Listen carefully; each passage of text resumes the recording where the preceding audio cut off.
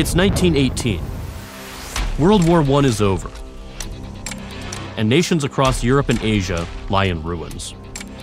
Revolution is sweeping through Europe, removing monarchies that have been in power, in some cases, for centuries.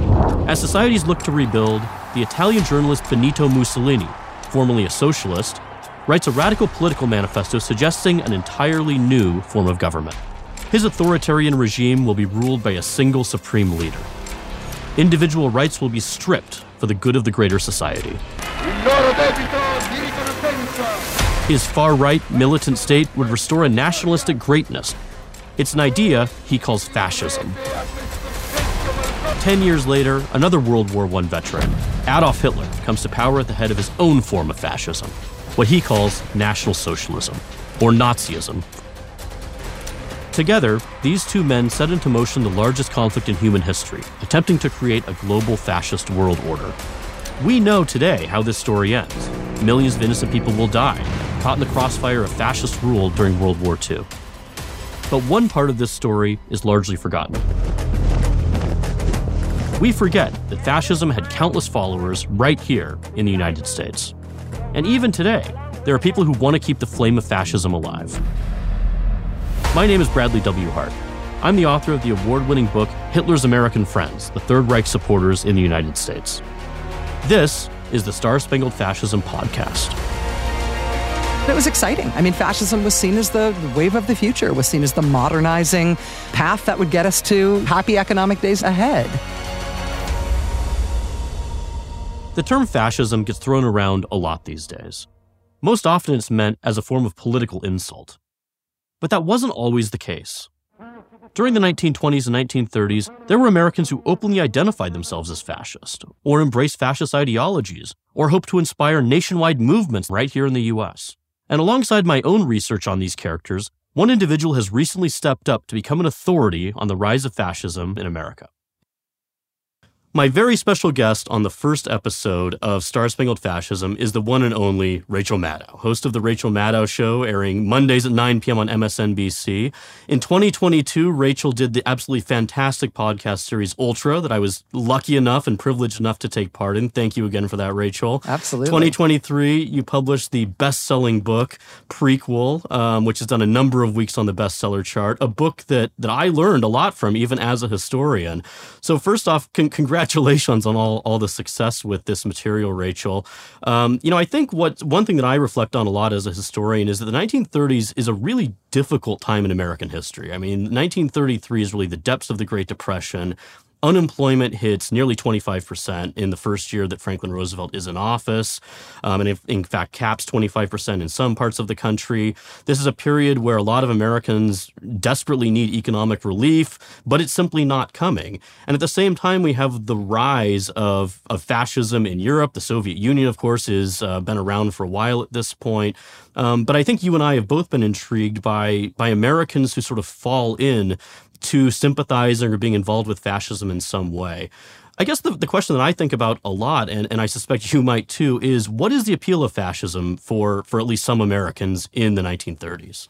Well, first of all, Bradley, let me just say this is so exciting that you're doing this podcast. I'm really, really, really looking forward to hearing all of it, and I can't wait to see how you develop this, and I'm honored to be here. On that first question, I think that I sort of look at it from two directions. One is that there was obviously an international wind blowing at that time, whether it was generated by the worldwide depression or whether it was happening as a sort of, as a political tide that was cresting for other reasons. We had, Mussolini in Italy, and we had Franco in Spain, and we had Hitler in Germany, and all of those winds that were driving countries toward autocracy and specifically toward fascism were blowing here too. While fascism is nationalistic, I don't think there's any one particular nation or one type of nation that is more prone to it than others. And so I think that Americans were susceptible to the allure of fascism for all the reasons that people were susceptible to it in other countries. I think that the harder thing for us to sort of sit with as Americans is that there have been fascistic tendencies, fascistic movements in America and in American power for longer than we like to admit.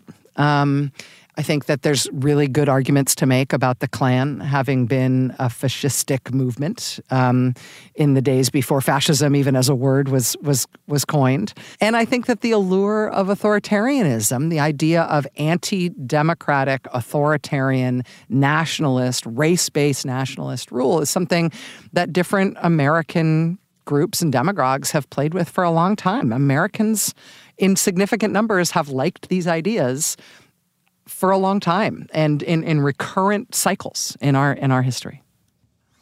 I think what you just said is really fascinating in the sense that we have to remember that fascism was a brand new ideology in a lot of ways in the 1920s and 30s. Mm-hmm. This was Mussolini only takes power in late 1922, and he in a lot of ways originates fascism as an ideology.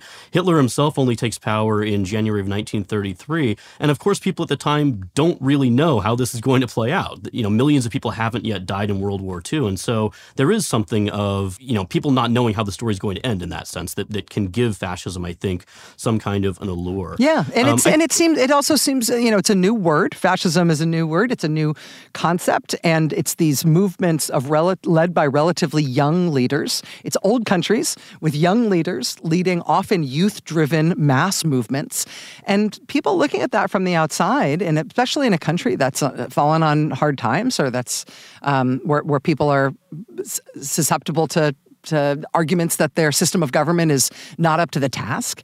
They look at those things and it was exciting. I mean, fascism was seen as the wave of the future, was seen as the modernizing path that would get us to happy economic days ahead, and a sense of community and a sense of nationhood and all of those things. It was, let's pursue fascism here because it's the way that we're going to improve things for all Americans. Absolutely. I mean, very much this idea that I've found throughout a lot of the characters I've looked at, that this is an ideology that's supposed to sort of bring back a sense of past greatness. But, I think that the cast of characters you talk about in Ultra and Prequel is really fascinating. And I've looked into a few of these characters as well. But I want to ask you just about a few of these figures that may not be widely remembered by people today. Mm-hmm. A lot of these characters have kind of fallen into the dustbin of history, reputationally or just in terms of us remembering them at all. Lawrence Dennis being one of these characters. I mean, Lawrence Dennis, to me, a fascinating figure, seen as kind of the intellectual godfather in some ways of fascism in the United States. You talk about him quite a bit in your book. Why is Lawrence Dennis such an important figure, and why do you think people just don't remember who this guy was at all today? Lawrence Dennis is a fascinating figure for a million reasons, for a million political reasons and also personal reasons. Let's start with some of the personal stuff first, I think, just because you got to get it. You got to give people a sense of who he was as a man. Lawrence Dennis actually spent a good part of his very young life as an internationally renowned traveling child preacher. He was born to a father who was listed in his birth certificate as mixed race, and a mother who was listed in records as black, as African American. He himself was light-skinned as a young man, as a kid. He identified as African American and traveled the world as this miraculous black preacher, child preacher. Once he was of sort of boarding school age, he decided he would pass as white, and then for almost until the end of his life passed as white, and it would come as very shocking news to people who followed him in the fascist movements that he was part of starting in the 1930s to know that he was not white himself. He had been a State Department employee. He worked in Wall Street. He was an economist. He was incredibly intelligent. He had a personality that caused lots of people to want to become acolytes of his. People followed him like apostles. People also fell in love with him. Men and women of all different strata fell in love with him. A lot of famous people allowed Lawrence Dennis to become their ghostwriter. So he just loomed very large. He was sort of the brain of the fascist movement. And he wrote The Coming American Fascism, which is the closest thing that I think American intellectual history has to a Bible of fascism as an American possibility for a new form of government here. And I think one thing that really fascinates me about Dennis is that personal dynamism that you're talking about. I mean, this is a man who kind of lived off the cuff for most of his life, it seems like, befriended a lot of very powerful and influential people, sort of made money off of newsletters and public speeches and things of this sort, but didn't seem to really hold down much of a traditional job in that sense. And this, I think, is one thing I've noticed about a lot of these leaders in the U.S. is that they aren't really, they're very dynamic, number one, which is something that's true of Hitler and Mussolini, but they really have these non-traditional careers. And another example of this, of course, is William Dudley Pelley, another man who sort of is this larger-than-life figure. He's a former Hollywood screenwriter turned fascist leader. And one thing that I've been thinking about recently is that this group that he founds, the Silver Legion, that you talk about in Chapter 7 of a prequel, really resembles in some ways Christian nationalism in the way that it is being sort of politically defined somewhat in our own time. What was your read on William Dudley Pelley, someone we're going to talk about extensively in the podcast series here? And I think in some ways he might even have a longer staying power than someone like a Dennis in terms of relevance to our own time today. Yeah, it's very, very interesting. It's also, when you think about Dennis and Pelley as two characters, thinking about them as a kind of a pair, the way that you're positing it, to think about money and how it is that they made a living. I mean, one of the ways that Lawrence Dennis was able to make a living as a essentially fascist public intellectual is that the Nazis were paying him. The German government in Berlin was funneling money to him for various publications and newsletters, including through, their agents in the United States. Like, well, that helped. With Pelley, on the other hand, the way that he made his money was off of a sort of quasi-spiritualist, occult grift, where he told people that he had died or somehow otherwise visited the afterlife, that he basically was an antenna tuned directly into messages from God, and these weren't just voices in his head. One of the things that God did, according to Pelley, was that he dictated books to William Dudley Pelley, and Pelley didn't even understand what he was writing down, but it was dictated to him by God, and he would write these books, and then you, for a very reasonable fee, could buy these books from William Dudley Pelley. You could go to his sham university and take an entire curriculum of things dictated to William Dudley Pelley by the Great Spirit. And so there's a ridiculous factor and a grifter scam factor to William Dudley Pelley. Also, the fact that his Silver Legion had a dumb-looking uniform and everybody wore uniforms, that also gives him sort of a weirdo factor. All of those things are alienating, I think, in terms of trying to take him seriously as a public figure. But then you look at the influence of the Silver Legion.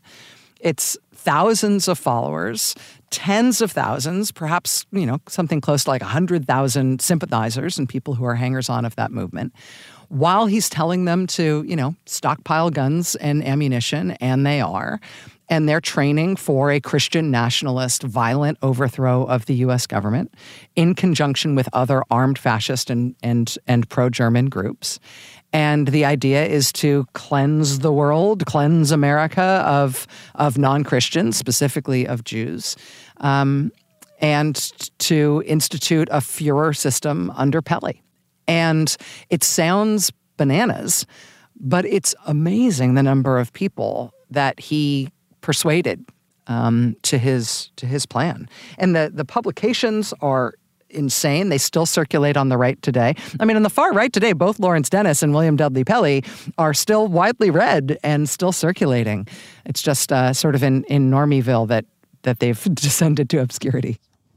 Well, and Pelley has this interesting involvement with sort of the early UFO movement as well later on. I mean, some of the automatic writing that he's talking about, which is this idea of, dictating things from spirits, and you're holding someone's hand and sort of writing these things down. I mean, those books, as you say, read really bonkers to us, but in some ways they feed into the emergence of sort of the UFO movement in the 1950s. And that stuff was really fashionable at the time, Very, very fashionable. And I've heard that there are recordings of him actually doing seances. I have not yet tracked any of those down. Oh, please call me if you find them. Please. Absolutely, absolutely. So I think religion is a big part of this, obviously. I mean, the idea of Christianity being intermixed with sort of Pelly's strange ideas about politics. This is something we see across a number of these figures. And the big media figure, of course, who uses this is Father Charles Coughlin, who I argue in my book is probably the most successful radio host in American history, a man who did an audience upward probably of 25 million people in a country about half the size of what it is today. I mean, this would be enormous ratings, as we would put it now. And you talk a lot about Coughlin and his Christian Front movement, as it's called, or a Christian Front movement associated with him in chapter 13 of your book. From a sort of media history perspective, how should we think about Coughlin and the movement that he really inspires in this period? Coughlin, I think you are completely right, cannot be underestimated in terms of his influence, the historic size of his audience and his reach. And when you combine that with his radicalism, with what he was preaching by the time you get to the late 30s, by the time you get to 1938, there just isn't any other thing like it. I mean, Bradley, I know you know that when you write about this era and you write about fascism in America, a lot of people want to find modern doppelgangers for these historical figures. Yeah. There's no modern doppelganger for Charles Coughlin. And I don't think that we ever will have somebody that powerful with that much of a reach again. But Coughlin was overtly preaching fascism. He used the word. He said that he would talk about needing bullets when the ballot box failed. He talked about the Franco way meaning a military dictatorship as the way that American democracy would end and would instead have a dictator.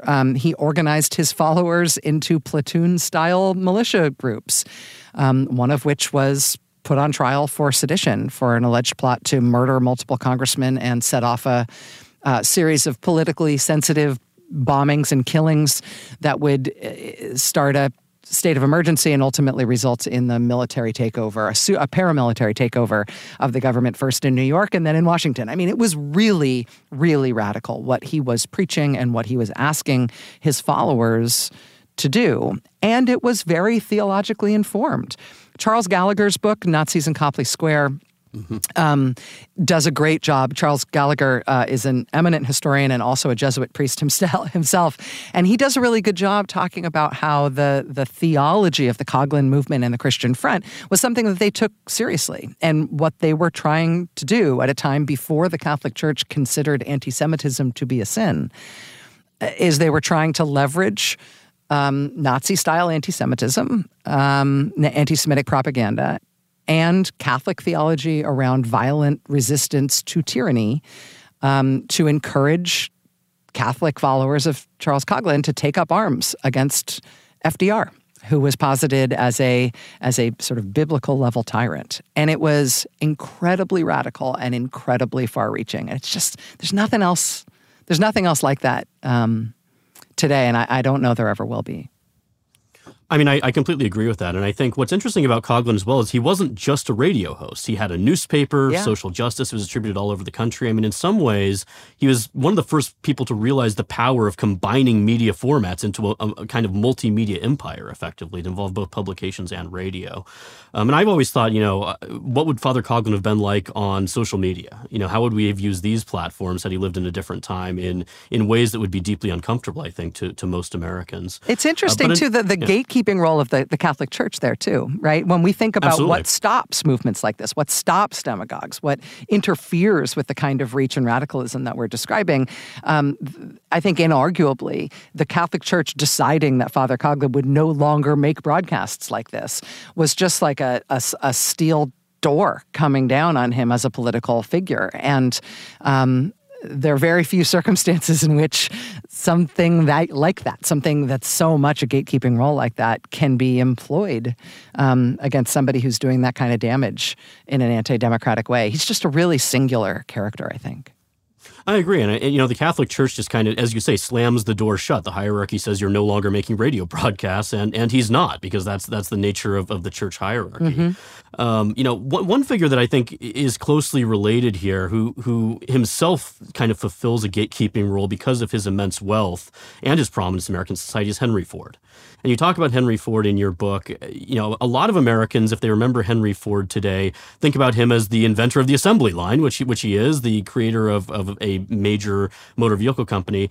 What is Henry Ford's role in all this? I've always seen him as taking this sort of important, almost background role, but also in the 1920s playing a really key role in the spread of especially anti-Semitism in the U.S. That's right. And, I feel like my education on Henry Ford continues. I mean, I obviously thought that, full disclosure, I drive a Ford. but I think I knew of him as an anti-Semite, but I assumed it was like a personal vice. I assumed that it was his personal prejudice.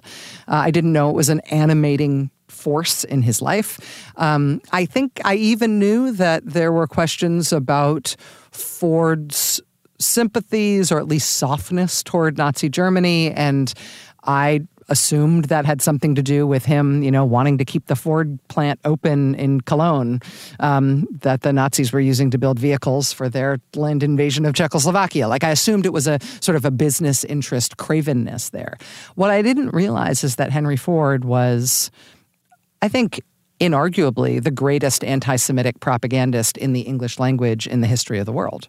I mean, his Dearborn Independent, which he bought in the 1920s, became a nationwide fire hose of the most potent, most dangerous anti-Semitic propaganda the world has ever known. He serialized the entirety of this famous hoax called the Protocols of the Learned Elders of Zion. He republished essays based on the protocols in a 4-volume book set, which was published in, I think it was a dozen different languages in a dozen different countries. The German language version of that had gone through multiple printings by the time Hitler became chancellor in Germany. Chancellor Hitler name-checked Henry Ford in the first edition of Mein Kampf as kind of his inspiration. He kept a large painting, a portrait of Henry Ford in his office.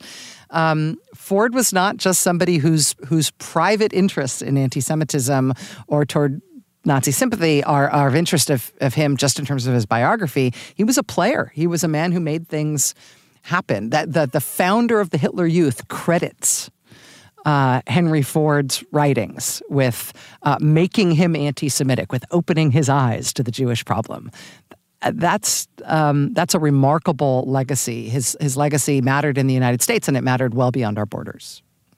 And it's really a shocking part of American history, I think, that this man who, again, this really man who helps invent the American automotive industry, one of the great industrialists of the 20th century without doubt, holds these views that, as you say, are not just private views, but they're views that really affect international politics in very profound ways. Which he's trying to do. That's his aim. Which he's trying to do. And I mean, one of the things that you write about in Hitler's American Friends, and that I also talked to you about for the podcast, for Ultra, was the Nazi propaganda scheme that was run through Congress, in which they took propaganda often written in Berlin, translated for an American audience, and they used various congressional offices to distribute that throughout the United States to propagandize the American people. One of the sort of side stories in that whole scandal was the way that Ford assigned Ford Motor Company personnel and resources to build out massive nationwide mailing lists to send all that stuff to. And, it was a secret effort run out of Ford Motor Company offices, unmarked doors and the whole thing. Investigative journalists at the time sort of sussed it out and reverse engineered and figured out that they were doing that. But it wasn't just Ford personally. It was the resources of the Ford Motor Company, too, that were used to supercharge the Nazis' propaganda effort that targeted the American people. Absolutely. So, yeah, this is not just a personal vendetta or a personal view that he holds. This is something that he absolutely puts his money where his mouth is, so to speak, in that sense. Yeah. One thing that we want to talk about in this podcast series is not just the people who fell into fascism or the people who sympathize with it in the U.S., but also the heroes, really, in my mind, and I think your mind as well, who stood up against it. You mentioned journalists, and of course, journalists played an incredibly important role in exposing this, as you talk about in both Ultra and in Prequel. But one of the other heroes that I've always been fascinated by is John Rogge, who is this Department of Justice official. What have you found on John Rogge, and how do you feel about this, I think, really fascinating figure in American history who again, I think deserves to be better known? Rogge is one of the most complex, interesting, intriguing, impossible to know figures that I've ever spent significant time looking at. He was a sort of a wonderkind at the U.S. Justice Department. He became a very high-ranking Justice Department official at a very young age. He had all of these incredible notches in his belt. After Huey Long was assassinated in Louisiana in 1935, it was Rogge who was sent down to Louisiana by the Justice Department to bust up the Long corruption and graft machine, which everybody thought was absolutely impossible. And Rogge, against death threats and intimidation and this incredibly wired system in Louisiana that was all stacked against the idea that anybody could come in from outside and bust it up. He absolutely busted it up and put everybody in jail. He was a national hero for doing that. He was involved in the Christian Front sedition trial in 1940, which was a spectacular failure. The New York Christian Front chapter that was put on trial for sedition, Rogge was brought in from Washington to be the sort of supervising prosecutor there, and it failed. He was then the prosecutor brought in to bring the Great Sedition Trial of 1944 to trial. That, of course, famously ended in a mistrial when the judge died in the middle of the trial. It's a crazy story. But in the end, what Rogge ends up contributing to our understanding is what he is able to assemble from the evidence that was put together for that trial, and what he was able to assemble after the war was over, after the judge had died, after that trial had essentially gone poof. Rogge went to Germany, and he was a native German speaker. His parents were German immigrants. He'd grown up speaking German at home. That proved to be very handy. He almost single-handedly went through tens of thousands of pages of German government files and was able to interview German war criminal defendants and basically put together documentation from the German side as to which Americans they were working with and who they were funding and what their aims were.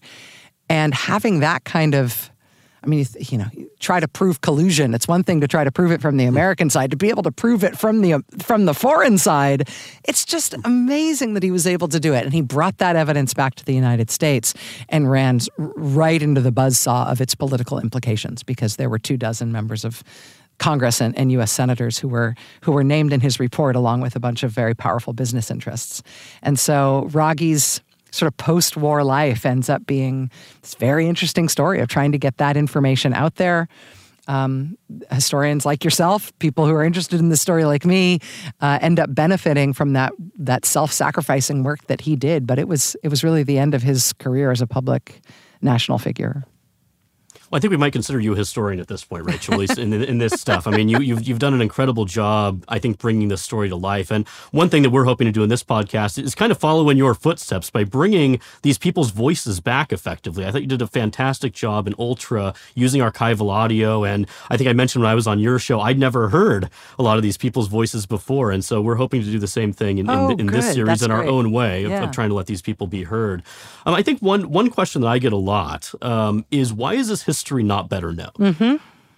Part of the reason that I started doing this research was that when I was teaching history classes, I couldn't find any of this stuff in the textbooks. Mm-hmm. And I was finding evidence about this in the archives. So why do you think this history wasn't better known prior to people like you and I and some others coming along and telling these stories? I want to interview you on that same topic. Well, let's do it. Let's do it. Well, let me. I mean, before I give you sort of my take on it, I actually want. Do you feel like you know? Do you feel like you have figured out why this history shrunk to such a tiny size among academic historians and in the popular memory? Do you have a thesis about it?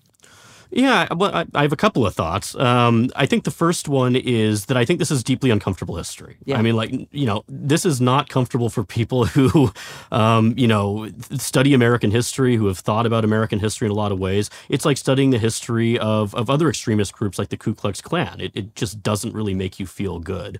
So I think that's maybe the more obvious answer. I think the less obvious one, though, is comes out of late 1940s, early 1950s America, that we really go straight from the end of the war in 1945 into the Cold War. Mm-hmm. There's really no break there. And these groups, as controversial and as bad as they were in terms of committing subversion and undermining the war effort, mm-hmm. they weren't communists. And so when the shift immediately moves towards focusing on communist subversion, which it does almost immediately, I think it's very easy to kind of sweep these stories under the rug. And I think a corollary of that is that a lot of these people lived out their lives in the United States. These were people's next door neighbors. They were their friends. They were people who they knew from church or from social institutions or from country clubs or things like that.